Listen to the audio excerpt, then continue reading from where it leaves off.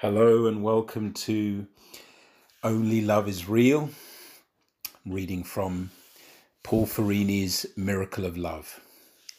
The myth of evil. The devil does not exist except in relationship to God. He is the one who abandons love. He is the one who thinks he can create apart from God.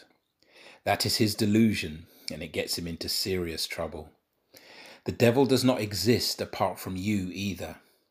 If you can be tempted by him, then there is a part of your mind that has already abandoned God.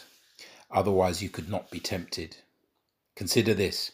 If God is all-powerful, then the devil can stand apart from God only with God's permission. If there is a devil, if there is evil in the world, it can only exist because God allows it to exist. Why would God allow evil to exist in the world? Why would God allow one of his angels to fall? The answer is a simple one.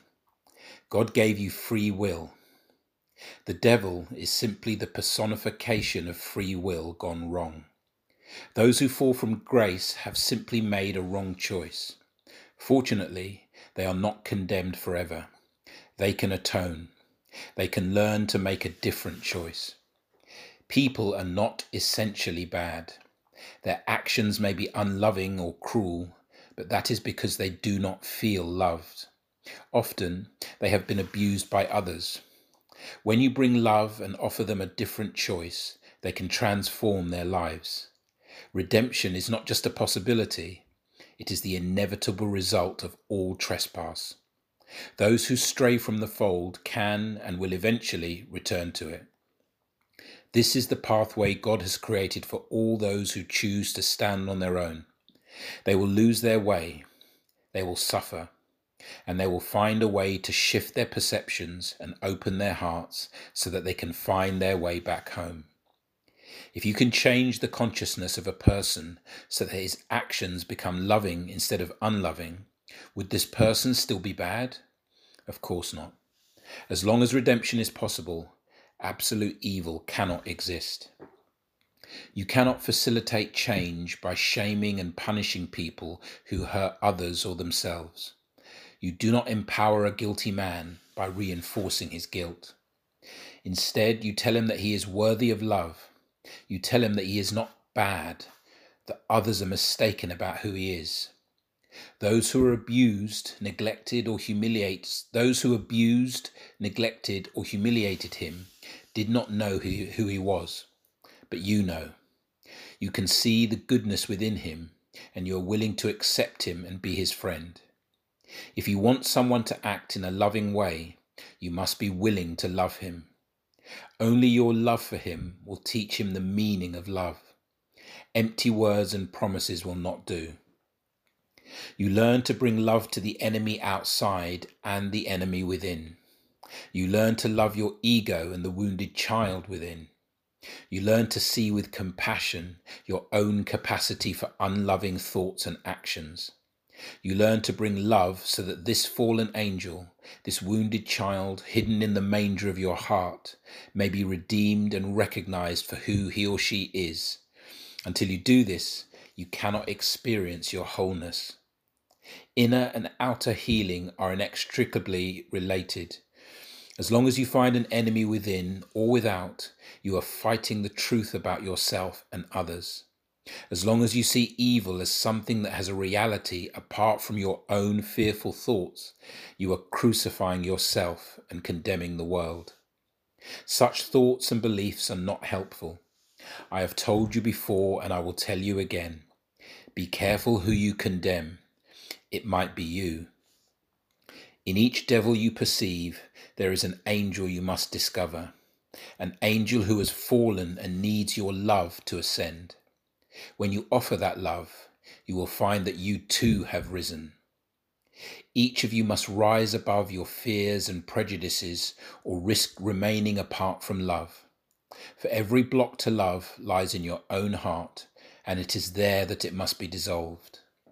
Don't wait for heaven to come to spread your love around. Do it now, for heaven is here right now.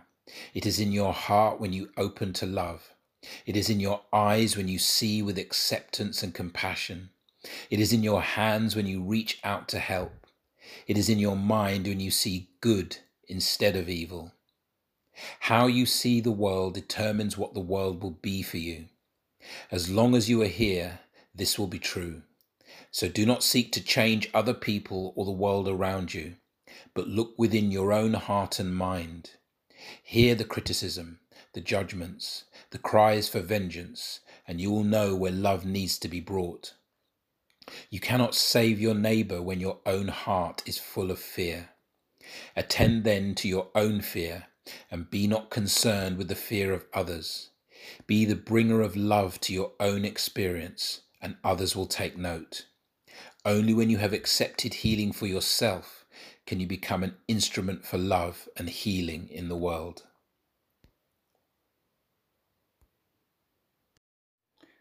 Understanding and compassion. Everything is God, including that which tries to live without God. For what tries to live without God is simply a part of God that doesn't accept itself. It is God pretending not to be God. People who are called evil are not separate from God except by their own actions. They feel unloved and act in unloving ways, but God has not stopped loving them. God is not able to stop loving anyone, for God is love, always love in every moment. Every sin is but a temporary moment of separation. It cannot be final. Every child who strays from God's love will return, because it is too painful to be separate from the source of life. When the pain becomes too great, every being turns back. There are no exceptions. The world is a classroom for redemption. Everyone who comes here tries in one way or another to live apart from God's will. Each person experiences fear and listens to the ego's voice. Some simply realize more quickly than others that they can't find love in separation. And everyone wants love. Even the ego craves love. It just does not know how to create it. And so the child who divorces the parent still dreams of the parent's love, but does not know how to accept it when it is offered. You must learn that God's will for you is not separate from your good, even if your ego feels threatened by it. When you are willing to give up your ego's interpretation of the events and circumstances of your life, their true meaning can be revealed to you. As you learn to open your heart, you move through your fear and leave it behind you. For you know that fear cannot lead you home, and love cannot mislead you.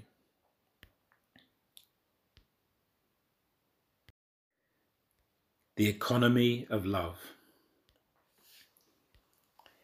Peace and happiness will not come to the world until it comes into the hearts and minds of the people who live in the world. As each person feels the presence of love within, it is easier for him to offer it to others. People whose minds and hearts are open experience and extend love, gratitude, and abundance as a matter of course. They don't have to do anything special. Being open, what they need comes to them. Being caring and compassionate, they give away what they don't need to others who need it. This is the law of love. It is based on trust and faith. People who align with the law of love do not have to try to hold on to or protect what they have, for they know that everything they have is merely given to them temporarily. It will stay with them as long as it is needed, and when it is no longer needed, it will go. People who align with the law of love learn to release their attachments so that they can open to the next stage in their growth. They learn to surrender the ego's terms and conditions to make room for God's will to take root in their lives. The economy of love is based on surrender. The economy of fear is based on control. The economy of love is rooted in the understanding that there is enough for everyone. The economy of fear is rooted in the belief that there isn't enough to go around. If you look around, you will see both economies at work. The economy of fear seems to be more prevalent than the economy of love, but if you look carefully, you will see that the former is losing strength to the latter. That is because the more fearful people become, the more they must learn to rely on love to survive. While conditions seem to be getting worse, in fact, they are getting better. That is the good news. The bad news is that very few of you believe this. Most of you believe the doomsday prophets who say the world is condemned to unimaginable suffering and distress. This belief induces more fear and has the potential to become a self-fulfilling prophecy. The real struggle before you today is not a struggle between good and evil, but a struggle between your belief in goodness and your belief in evil. Each of you must fight this battle in your own consciousness. It is that where your suffering either deepens or dissolves. Believing in evil, you contract emotionally, become more defensive, and cut yourself off from the energy of creation. That leads to a consciousness of scarcity. Believing in good, you expand emotionally, open up to others, and engage with the creative energy of the universe. That leads to a consciousness of abundance. Contrary to popular opinion, abundance does not mean that you have a lot of money or material possessions. Abundance means that you have what you need, use it wisely, and give what you don't need to others. Your life has poise, balance, and integrity. You don't have too little, you don't have too much. On the other hand, scarcity does not mean that you don't have enough money or material possessions. It means that you don't value what you have, don't use it wisely, or don't share it with others. Scarcity may mean that you have too little. It may also mean that you have too much. Your life is out of balance. You want what you don't have, or you have what you don't want or need. I assure you that you will not increase your happiness by increasing your material possessions. You increase your happiness only by increasing your energy, your self-expression, and your love.